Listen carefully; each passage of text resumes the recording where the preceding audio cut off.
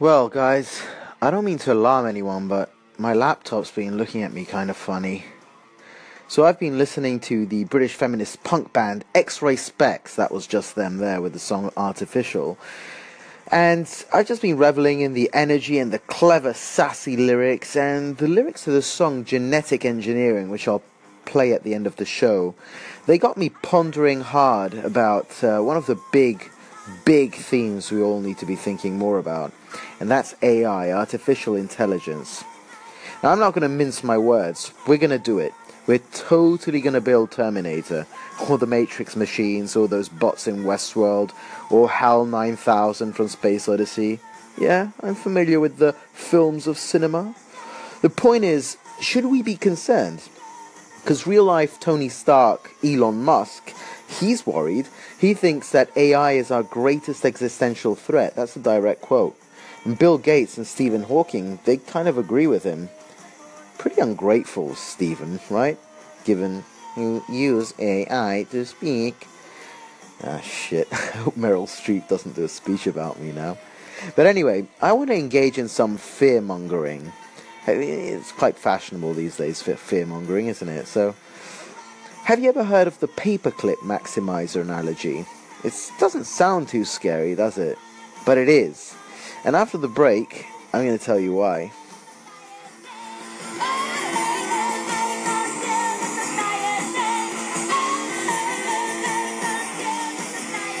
Hey boys and girls, so we're talking about artificial intelligence and whether it's an existential threat, as Elon Musk says, and he's in very good company, including Bill Gates, Stephen Hawking, and other smart people in and out of wheelchairs. But first of all, I guess we need to understand where the problem is. We know that unless we blow ourselves into oblivion first, which is, to be honest, a situation that seems increasingly likely, we will keep building better computers. I think we agree with that, right? If we don't die first, we will keep building better shit. And if we do, it seems likely we'll build something that has what we call general intelligence. Now, general intelligence is what we have, we humans. It's the ability to learn new concepts and employ them across fields in a different sphere of activity. So, right now, computers, like say a chess computer, that AI can only play chess. It does it really, really well, better than any human, but that's all it can do.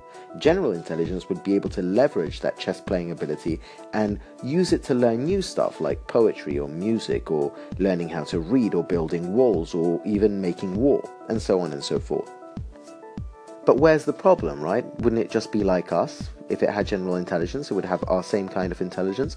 Well, no, because it wouldn't be just like us. Because computers are already far, far beyond our abilities in terms of pure performance. Think of processing speeds. The processing speed of your calculator in your pocket or your phone is millions and millions of times faster than you or I. So, if that phone had general intelligence, it would have the ability to improve itself across all fields, but at a speed that you and I can't even comprehend. Oh, but a machine could never do that. Well, why not? If you believe that a machine could never achieve that kind of general intelligence, then you have to come up with a convincing reason for me and for yourself why you think that the wet grey matter in our skulls has some special property or has, for some reason, it is inherently more capable of producing general intelligence than, circuits and silicon. So let's say we get to the point where AI develops general intelligence. Big question is whether or not it would even be conscious. It could just be an unconscious being that works automatically. But an even bigger question is, than the one we'll ask now, is could it develop goals that are incompatible with our own? And that's what we'll talk about after the break. We're talking about artificial intelligence and whether we should be, if you pardon my French, bricking it.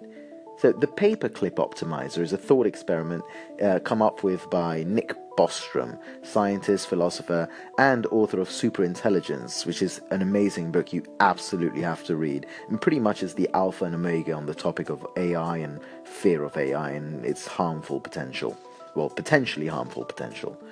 So, the paperclip optimizer is an AI that has a purpose, an instruction, to collect all the paperclips it can, to maximize the number of paperclips in its possession. So it starts out by collecting the paper clips and making money to buy clips, maybe manufacturing paper clips. But this AI has general intelligence, and it can learn and improve itself. And as it improves itself, its ability to improve itself also improves. So it undergoes what's known as an intelligence explosion, which is an exponential improvement that we can't stop, that's too fast. And by improving itself, it also increases its ability to maximize paper clips. Well, what's wrong with that? Well, at some point, it might start coming up with all kinds of crazy ways to maximize those paper clips. It might even convert some of the matter in the solar system into paper clips. We already can do paper printing, yes, we can do that, but 3D printing, we can actually start to transmogrify matter, atoms of one sort into atoms of another sort, just like the sun does when it transforms hydrogen into helium and so on and so forth, and carbon, etc. So, because this AI has such a narrow functional purpose, our ethical values don't mean shit to it. Life, happiness, joy, all that is subordinated to the AI's hunt for paper clips. And at some point, it could decide that maybe there's a better use for all the atoms in your body as paper clips. And this is the problem, that an AI that can have such a great utility function and purpose can be amazing at it while being totally indifferent to our human values. And that artificial general intelligence that is not specifically programmed to be benevolent towards us could be just as dangerous as if it were designed to be malevolent. A safe AI would therefore have to be programmed explicitly with our kind of values and with the ability to infer those human values by itself. So, okay, let's do that then. Let's just program AI that way.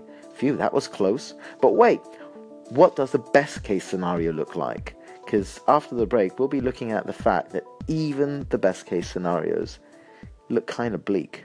We're talking about super intelligent AI and whether we should be afraid of its inevitable arrival.